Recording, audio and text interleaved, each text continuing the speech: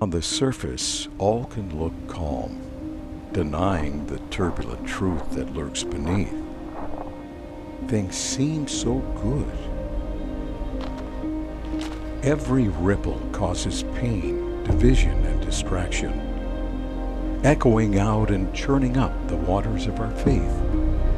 You'd think we would have figured it out by now. If only I'd spoken louder or taught clear his truth. Would these waves of confusion and doubt have stilled by now? It's all a haze, murky waters, and dimming light.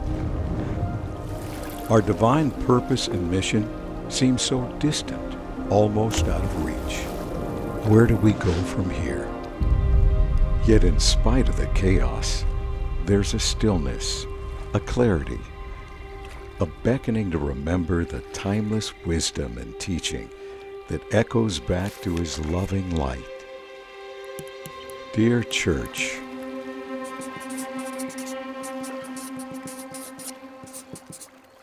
Wherever you are attending, it is absolutely great to have you with us. If we've not met, my name is Scott. I'm the campus pastor for our Skagit campus in Mount Vernon. And as always, it's an honor to be here in Bellingham. I have a sister, her name's Laura. She's 2 years older than me. We were pretty close growing up. And there's one moment that I want to share with you that was particularly impactful. When Laura was in high school, she had a really strong drive for independence, shall we say. And one night, she was fighting with my parents in the kitchen, and it didn't go well for her because I heard her stomp down the hallway following that conversation, and she slammed the door. That is not something my dad appreciates, and so he followed her down the hallway, and I kind of looked down. My room's at the end of the hallway, hers first on the left. I looked down the hallway to see what his look is, and he's calm. He's calm. Knocks on the door, opens it, and says, "Please don't slam your door." The minute he steps back, bam, slams it again, in his face. And I was like, uh-oh. And my dad remained calm, to his credit, walks downstairs to the garage. I'm like, what is he doing? He comes back up with a hammer and a flathead screwdriver. Opens the door without knocking this time. Takes the pins out of the hinge, takes the hinge off the door, and says, "When you can talk with respect to your mom and I, and when you can close the door without slamming it, you can have it back. It'll be at least a week." Uh-oh. I was listening. I was watching, and I was learning. In that moment, I learned from my sister's poor example of what not to do. And I'm guessing that many of us have found ourselves in a position similar with different circumstances, maybe different environments, where we have watched others, we have listened to others, and we've learned, don't do that. And that is exactly where the Apostle Paul continues when he is talking to this church in Corinth. This morning, we're going to be looking at 1 Corinthians chapter 10, verses 1 through 14. And his ongoing repeated message 3 times, he basically says we need to look back, we need to watch, we need to listen, we need to learn and live differently. May we not repeat the sins of our forefathers is basically what the Apostle Paul is saying. In verse 1, he starts this way: "For I do not want you to be ignorant of the fact, brothers, that our forefathers were all under the cloud, and they all passed through the sea." I do not want you to be ignorant. I want you to know. I want you to be aware of. I want you to remember. Paul knew that the church was made up of both Jew and Gentile. The Jewish people may know about the Israelites, but the Gentiles may not. And so he is saying, I do not want you to be ignorant. So I am about to tell you, remind you of the Israelites' experience being rescued from Egypt. Now, one thing to keep in mind, this morning I was reviewing this story, and it's just mind-blowing to me. You kind of wonder, how many people was this? Exodus tells us that there was 600,000 men. That means that its safe estimation would be 1.2 to 1.5 million people on the move. That's a pretty cool thing to keep in mind. So these people, God rescues them from slavery. He leads them by a cloud to the edge of the Red Sea, and they're like, that's a problem. We don't walk on water. They didn't know about Peter yet. So they're standing there thinking, what do we do? And then God parts the Red Sea. And as he parts, the whole 1.5 million people cross to the other side safely. The Egyptian army at this point is pursuing them because they want to enslave them again. And the waters close over them. Can you imagine being an eyewitness, seeing this happen? God's supernatural guidance to the edge of the Red Sea with a cloud. God supernaturally parting the Red Sea. I mean, absolutely cool stuff. Like, this has to be impactful for them. Verse 2, they were all baptized into Moses in the cloud and in the sea. And what this simply means is that they were united together under the leadership of Moses. Together as a people, they were following Moses. Verse 3 and 4, they all ate the same spiritual food and drank the same spiritual drink. For they drank from the spiritual rock that accompanied them, and that rock was Christ. And this is reminding us that God supernaturally provided food. He nourished them in the desert with manna and with quail, and then he turns a rock into a water fountain to satisfy their thirst. God is showing up again and again and again to provide for his people. One commentator suggests that not only did he nourish them physically through these signs, through these miracles, but he nourished them spiritually, meaning he grew their relationship, their faith, their understanding of God through these miraculous signs. And I want to just pause and say, I think that he grew some of their faith through these, and we'll find out why I say some in a moment. Before we continue with the story, I love when there are parallels in Scripture. And if we look at the Israelite story and then you consider the Corinthians, at this point we have to acknowledge that there is a pretty incredible parallel thing that is happening right now. It is general, but it is a repeated thing that the Corinthians experience. In Israel is enslaved many, many years in Egypt, and they cry out for help. All of creation, for humanity, all people, all time, all of creation is enslaved to sin, and they cry out for help. Moses is born as a deliverer. Jesus is born as a deliverer. God delivers Israel through slavery, or from slavery through Moses. And God delivers all people from slavery to sin through Jesus. As they journey through the desert, God provides.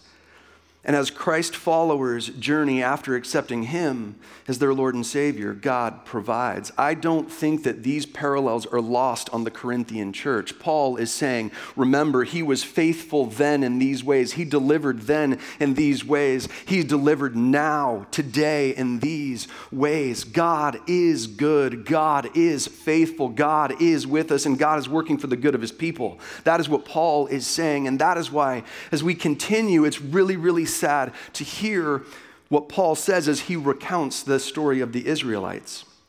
Verse 5 says, nevertheless, God was not pleased with most of them.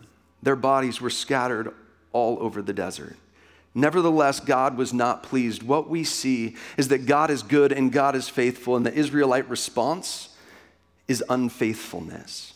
It's unfaithfulness. Verse 6 says, now these things occurred as examples to keep us from setting our hearts on evil things as they did. Somehow, in this rescue, in this miraculous rescue, the Israelites lost their focus. They stopped celebrating and praising God, and instead they turned away from. They stopped keeping their eyes on the faithful, good God who's been providing for them, and turned them to smaller visions, and they actually started craving evil things. And Paul is saying, again, this happened for our example. They are our example. Corinthian Christ followers, we must learn. We must learn from the example of the Israelites. We cannot repeat what they did. And then as he continues, Paul names some of these evil things that they craved. Verse 7, he says, do not be idolaters as some of them were. As it is written, the people sat down to eat and drink and got up to indulge in pagan revelry. This is when Moses is up on the mountain and he's gone for a long time, and they start to worry about where is our leader, what happens next. They start spinning into chaos, and they're like, we need a God. And then Aaron has this really stupid idea: give me all your gold, I'm gonna put it in the fire. And then he forms a calf, and he says, it's not the living God who rescued you out of out of Egypt. It is this inanimate golden calf. Like, how foolish and ridiculous is that? And yet that's what he says, and they bow down, they worship, they offer sacrifices to this golden calf. They get drunk, and they engage in sexually explicit behavior that is far from God's plan for their life. Verse 8, we should not commit sexual immorality as some of them did, and in one day 23,000 of them died. God takes our sin seriously. Verse 9 and 10, we should not test the Lord as some of them did and were killed by snakes, and do not grumble as some of them did and were killed by the destroying angel. Testing the Lord, testing his patience. Really, what this is about is it's about the heart. Testing comes from an antagonistic heart, a heart of ingratitude, a heart that is focused on self rather than the goodness of God. They were supernaturally rescued from 400 years of slavery, led to the edge of the Red Sea. The Red Sea's parted, supernaturally provided meal after meal after meal. And their response is unfaithfulness and testing the Lord, because they say, why did you bring us out here? We want to go back. Can you imagine 400 years of praying that God would deliver? God delivers, and they're like, nah, this isn't all it cracked up to be. We want to go back. How ungrateful are you? How unaware are you in that moment? We must not grumble. To grumble is basically to focus primarily on what we do not have or do not yet have, instead of all that God has done, how good God has been. So we see they craved all kinds of evil. They craved idolatry. They craved sexual immorality. They worshiped foreign gods. They tested the Lord, and they grumbled against the Lord. And we read these consequences, and you're like, man, that is intense. And it is. And Paul is intentionally retelling this story to the church at Corinth, because at this point, he's told them again and again and again. He's addressed different things going on in the church, in their lives, saying, come back to Jesus. Come back to Jesus. You have lost your way. You are behaving in an immoral way. You're worshiping foreign gods. He is saying you have to acknowledge the consequence of sin. Now, the last three verses, as I mentioned, are pretty heavy. And it explicitly names the serious consequence of sin. And really, to address the righteous wrath of God, as well as his perfect justice, we need a whole nother series. But let me give it a shot in like a paragraph. God is ultimately good. He's long-suffering. He's forgiving. He is loving. He is gracious. And from that place, he holds all people accountable to their behavior, because he knows the way sin wreaks havoc on lives and on the world as a result. And to be clear, in this passage, he is judging those whose hearts have been hardened to him, those who have no interest in God. It's not a repentant believer. It's somebody who's like written God off, like, I'm done with you. And so God acts justly in condemning them. And yet, he is remarkably gracious. When we read scripture from beginning to end, we see again and again that God shows grace to those who do not deserve it. I mean, from the beginning, Adam and Eve, Abraham, Isaac, Jacob, the Israelites, even Pharaoh, David, Jonah, Peter, all the way to you and me today, we see again and again that God, while he could justly demonstrate his wrath against us, instead, for a long time, if we are repentant, he will show grace. He will welcome us home. But sin must be taken absolutely seriously. As we continue, verse 11 says, these things happened to them as examples. These things happened to them as examples and were written down as warnings for us, on whom the fulfillment of the ages has come. The fulfillment of the ages is referring to Jesus Christ. Jesus Christ came around this time. They respond as a church to the good news of the gospel. They know him. And he is saying, because you are walking with Jesus Christ, we must learn and live differently. We must learn from the Israelites' mistakes and live differently, because sin is never innocent. And it is never insignificant. Sin is never innocent and never insignificant. That's why verse 12, he says, if you think you're standing firm, be careful that you don't fall. If you think you're standing firm, be careful you don't fall. Do not get overconfident, arrogant. Instead, be on your guard to make sure that you don't fall prey to the attack of the enemy. I love how he continues. We're nearly at the end of the section we're looking at today.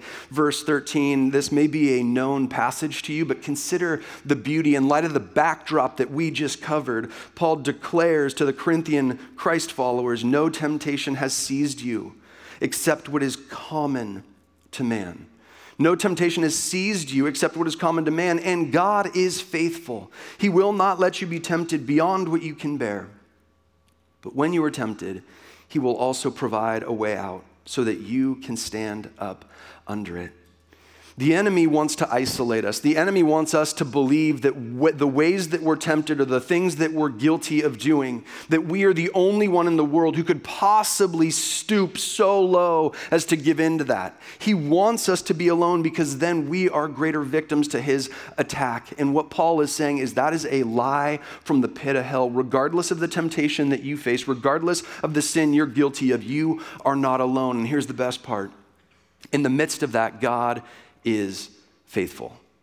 God is faithful. God is with you. The church, you cannot forget that God is walking with you. He is faithful, and he will not let you be tempted beyond what you can bear. Let me just say this. I believe that God knew the Corinthian Christ followers' threshold. I believe he knows our threshold, and I think his understanding of our threshold is here. And for many of us, our understanding is a little bit more like, we just aren't that strong, resilient, gritty, tough. We can't handle anymore. And Jesus is like, you're so wrong.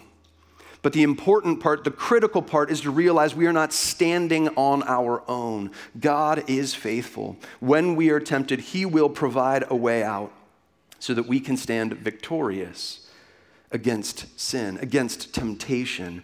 God is so good, and he is telling the church at Corinth, I continue to be with you. Now choose to learn and live differently. And then Paul concludes by saying, I love this so much. Therefore, my dear friends, he could be like, therefore, you irritating group of Christ followers who can't figure it out. He could have written nothing, no letter. He could have been like, I'm done with you. This is ridiculous. This is out of control. Instead, he concludes this section with, my dear friends. Another translation says, my beloved. In the midst of their struggle, in the midst of their losing their way, in the midst of the times that again and again they give in to temptation, they give in to the realities of the culture at the time, Paul is saying, you are my dear friends. I love you so much, and I long for you to know Jesus and to live for him. Therefore, my dear friends,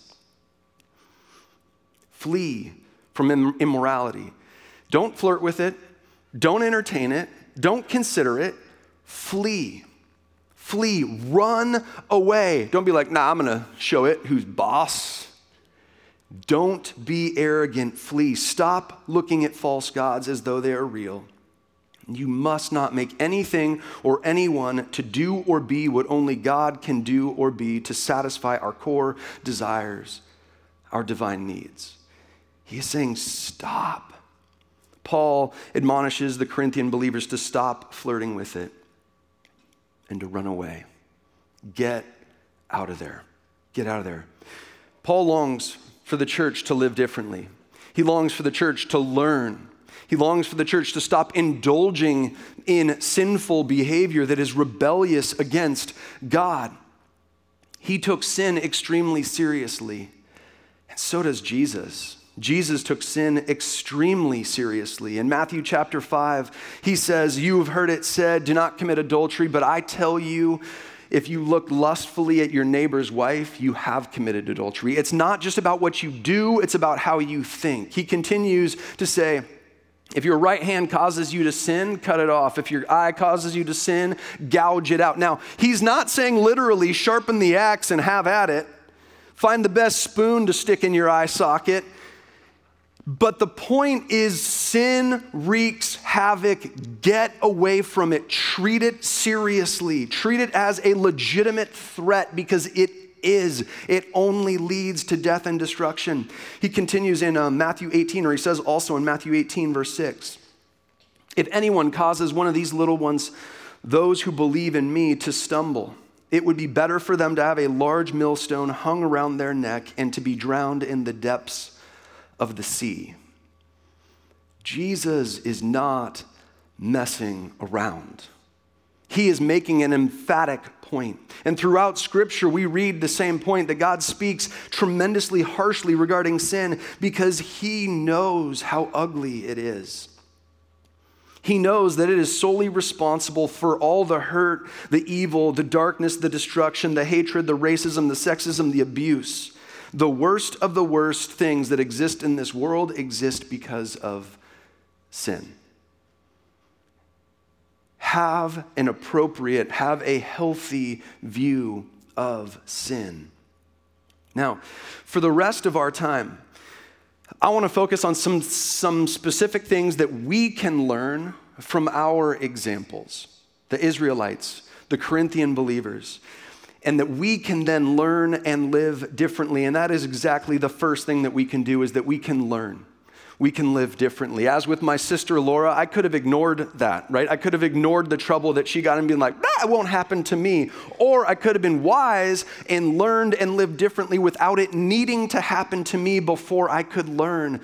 We can learn and live differently from the example of the Israelites, from the example of the Corinthians. We can learn different, really beyond that. Anybody who's come before us who are followers of Christ, we can learn from their example. The second thing is that we can recognize the battle begins in our brains, not with our behavior. The battle begins in our brains, in our minds, not with our behavior. When I was around 10 years old, my dad got home from work. He was changing out of his suit into his more comfortable clothes, and I was like, praise the Lord, I don't have to wear a suit to work. But he's changing, and he reaches into his pocket, and he grabs a couple quarters, and I was like, money, because every 10-year-old's interested in money. And I see him go to his closet or his dresser. He opens the door, top shelf, there's this really cool metal container. He reaches in there and drops the 2 quarters in there. And the sound that it made told me there was a lot more than 2 quarters in that little container. Noted. A few days later, I'm thinking, I really want candy. I have the worst sweet tooth. And so I go to the pantry, I go to our closets, I go to the refrigerator, I go to the freezer. There's nothing to be found, and I am craving some sugar. So I think, okay, do I have any money? Because then I can go to the store and get some candy. Sure don't. But I know where some is. The thought struck me. I began to entertain the thought. I began to consider the different things that I needed to be aware of to successfully get in and out of my father's room, and with a couple more quarters in my pocket, if you know what I'm saying, right? So I continued to just mull this over. What would it look like? When would it be? And then the opportunity presented itself. I snuck in, grabbed 4 quarters, thought surely he won't notice this, closed the doors very quietly, snuck out, and went to the store, bought candy, ate it, threw the wrapper in the garbage can by the store, so my parents had no clue and didn't ask any questions. Let me ask you this. You think that's the only time I did that? Unfortunately, no.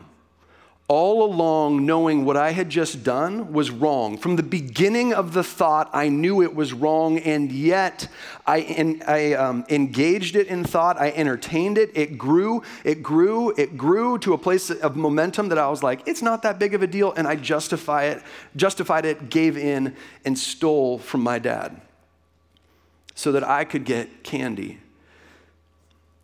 Temptation works in all ways, in all areas of our life in the same. There is a thought. We fuel the thought. We feed the thought. It grows in momentum. It grows and it grows and it grows, and we justify it, and we tell ourselves all sorts of things to make us feel okay about doing it, while all the while knowing in our heart of hearts that it is wrong. And when we consider who our tempter is, it really should not surprise us. Jesus in John 8, verse 44 says, "There's no truth in him. When he lies, he speaks his native language, for he is a liar and the father of lies." You see, the enemy's greatest desire is to steal, kill, and destroy. That is Satan's MO. That is his motivation. And he does that through his toxic, evil, deceptive thoughts. What he did in Genesis 3, he continues to do to this day. He plants those little, simple statements or questions in our mind that then as we engage, we entertain, they grow and grow and grow until we make a choice to act. He whispers things like, no one will notice. Everyone is doing it. It won't hurt anyone. It's just one look, one drink, one time.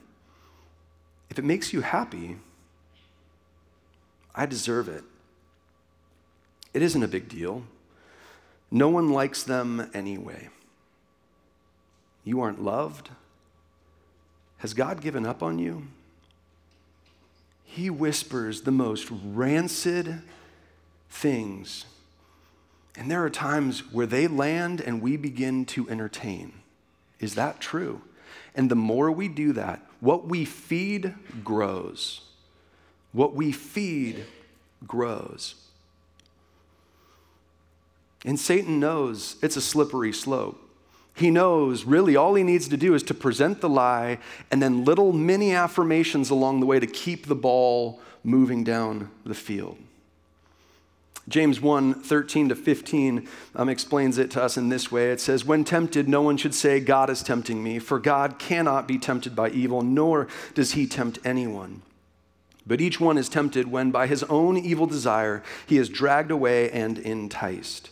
Then, after desire has conceived, it gives birth to sin, and sin, when it is full grown, gives birth to death." I know I've said this repeatedly. I'm going to say it one more time. When we ruminate on a tempting thought, we feed it, and it becomes more appealing. Our desire grows until it feels like it's an impossibility to say no. And that's why what Paul says to the church at Corinth, his second letter to the church at Corinth, is so incredibly important. Chapter 10, verse 5, he says, "We take captive every thought and make it obedient to Christ." We take captive our thoughts, the things that we hear, the things that we think. We take them captive and we hold them up against the way, the truth, and the life of Jesus Christ. And if they are not in alignment, we throw it away. We say, "Lord, this is not of you. Please help this get out of my head. Help me stop entertaining it. Help me choose to instead replace this lie with truth." We must take captive every thought if we want to live differently, if we want to learn from our example. And then this leads us to the third truth, because the reality is we cannot do this on our own. That is an impossible task on our own. The third thing we can do is to surrender to God. To surrender to God. When we come to Jesus as our Lord and Savior, we are choosing to say, "You are Lord, you are King of my life. Your way is above mine. I submit and I surrender my will, my way to you. You are the authority in my life." In essence, it's saying, when God and I disagree, I assume I am very, very wrong. That's what that says. And the first way that we can surrender to God is by asking him, saying, "Lord, would you search me and show me? Would you search me and show me? Now, I have a little confession to make. I like scaring people. There's something about, and some of you are sick and twisted like me, just seeing them jump, it's like, ooh, that's fun. But here's the thing. I don't do that to just anybody. So don't be on guard from me in the comments following service. But I will say, when I have a good friendship with somebody and they're a jumpy friend, I look for my opportunities. And it happens that we have one on staff. Her name is Suzanne. She is amazing. And Suzanne and I have been working together for quite some time. And she is jumpy. And so I know where her office is. And I take the sneaky route to her office so she can't see me. And I sneak. And then I stand outside her office and I lurk. Yeah, I lurk. And I wait for the moment when she is like in mid keystroke, because that tells me she's focused. And then ha! And she is wonderful. She just, like screams, like literally screams. And then there's this ripple of laughter through the office because everybody else enjoys it too. Now, here's the thing, like Suzanne, if she wanted to guard herself against my sneak attack, she could simply ask some people in the office, hey, like give me a caw-caw, caw-caw, like when Scott's coming. If Scott's on the loose and it looks like he's sneaking or lurking, like let me know. And if she heard that warning sign, she would be on guard, right? She'd be ready for it. Unfortunately for her, no one in the office would want to do that because they enjoy it as much as me. But if they did, my surprise would be ruined. And here's the reality. When we invite God to search us and show us, He sees all, He knows all, and He is faithful, as we've talked about, and He will let you know. He will expose the lies, the deceit, the trickery of the enemy every single time, but we have to ask. We have to invite Him to do that. We can ask Him to search me and show me. Show me, Lord, what temptations am I entertaining? We're really great at having blinders on, thinking the best of ourselves, not seeing ourselves as we truly are at times. What temptations am I entertaining? When am I susceptible to give in to temptation? What are my reoccurring temptations? Are there thoughts or behaviors I have normalized that do not honor you? Are there thoughts or behaviors that I have normalized that are not of you? And please show me what sin I have given into or continue to give into that maybe I'm overlooking. Sins of commission, that means things that I am doing. That could be thoughts, words, actions. Or sins of omission, meaning God says, I want you to go and do this thing, and we just say, no, I'm good. Both are equally rebellious. Would we have the courage to say to God, to ask God, will you search me and show me? A few years ago, my wife and I, Natalie and I, were given an incredible opportunity to build a house. Never done that before, and we were on a tight budget, and I was learning all sorts of things along the way. One of them was there is a lot of waste when the framers are done. Like there is a lot of wood cuttings that there is nothing they can use them for or do with them, and so then it's on the homeowner to dispose of them. In our case, we were like, don't get rid of anything because we don't want to pay you to do that. And so it was like, well, I don't want to take these to the dump because then I have to pay for it. And I was like, wood burns. And I didn't know at this point that you're not supposed to burn wood like this. So we had fires and it was awesome, but they burnt slow until my brother-in-law came over one day carrying his leaf blower. And he's like, hey, want to speed it up? I'm like, what are you talking about? He's like, check this out. Wow, fires up his leaf blower and then just puts it at the base where the coals are hot and just, and the flames leapt. Because it's all sorts of oxygen, right? Fueling it. And all of a sudden, what was a small fire, it was burning. It was getting hotter and hotter and hotter. It began to consume wood so fast that I was like, yeah, keep going. And I'm just going to load this pile up. Like, this is incredible. Kept blowing oxygen on that fire to help it burn hotter, to consume more. Sin can burn like a fire in our life, and it can burn out of control. And it gets hotter and hotter and hotter, and it consumes more and more and more, and it impacts more and more people the longer it exists. And so then we have to ask ourselves, how do we kill the fire? How do we suffocate the fire? How do we starve it? How do we starve the fire? And that leads us to the third thing that we can do. We can surrender to God by asking him to forgive me.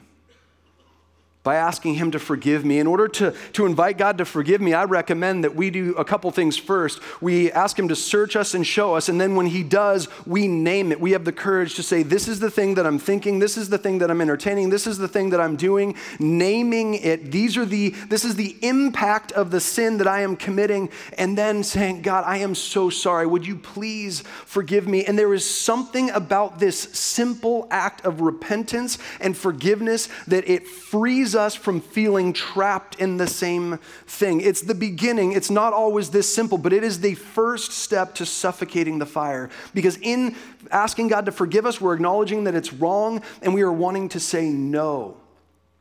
No. No.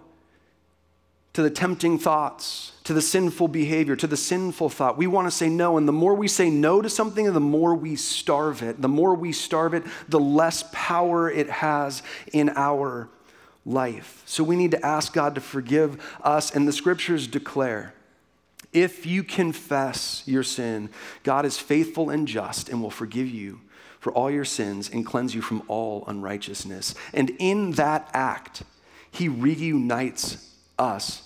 We have created a barrier between us and God, and with that barrier in place, we are susceptible to give in to more and more temptation. But when we ask God to forgive us, it removes that, and God is right there, and we have more access to him. Not because he's gone anywhere, but because we have gone somewhere. He is always right there, ready to be engaged and willing and help. So the third thing we can do that is so critical is we can surrender to God by asking him to guide me. By asking him to guide me.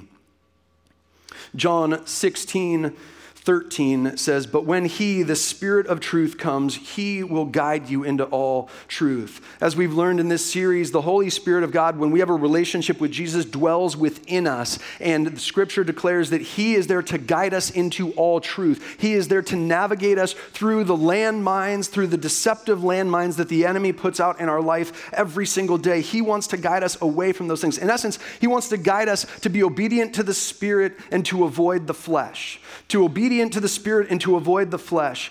The flesh is our base primal drives for self-gratification as a person. Said otherwise, our sinful nature. The Spirit is God's empowering presence in us. And in Galatians 5, Paul says something that's so true and difficult, and it also leads us to the awareness that we need to be on our guard constantly, because in chapter 5 he says these two forces, flesh and spirit, are constantly fighting one another, and our choices are never free from this conflict. We need God to guide us because, again, his vision is perfect, ours is not. We need him to guide us, and what we feed grows. What we starve dies. If we feed the Spirit repeatedly, it gets easier to say yes to the Spirit, yes to a life that is centered around God. If we say yes to the flesh, it becomes easier and easier to say yes to a life that is centered around me. One leads to a wonderful, purpose-filled, life-giving life, an abundant life, as Jesus says. And yet when we feed the flesh, it only leads every time to sadness, disappointment, emptiness, hurt, and destruction. We need to ask God to guide us, but that leads us to the last thing that we have to do as well. To guide us is not enough alone. We need to surrender to God by asking him to strengthen me. To strengthen me.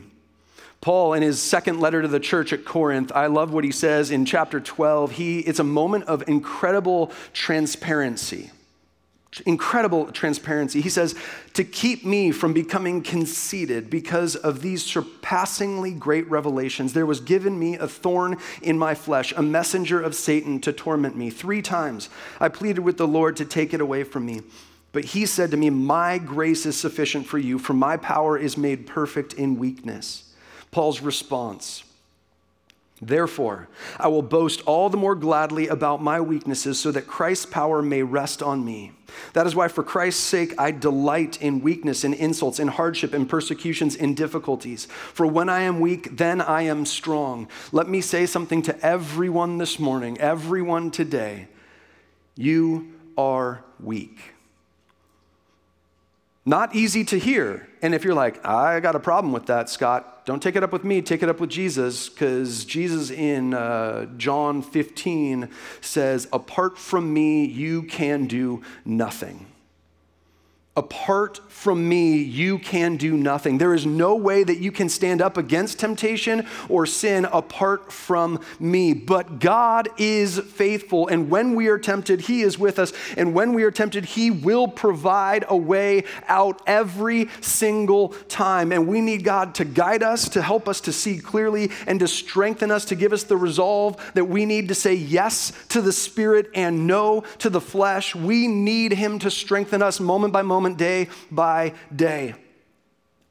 Because of Jesus' life, death, resurrection, and ascension, we are new creations for those who would say, you are our Lord and Savior.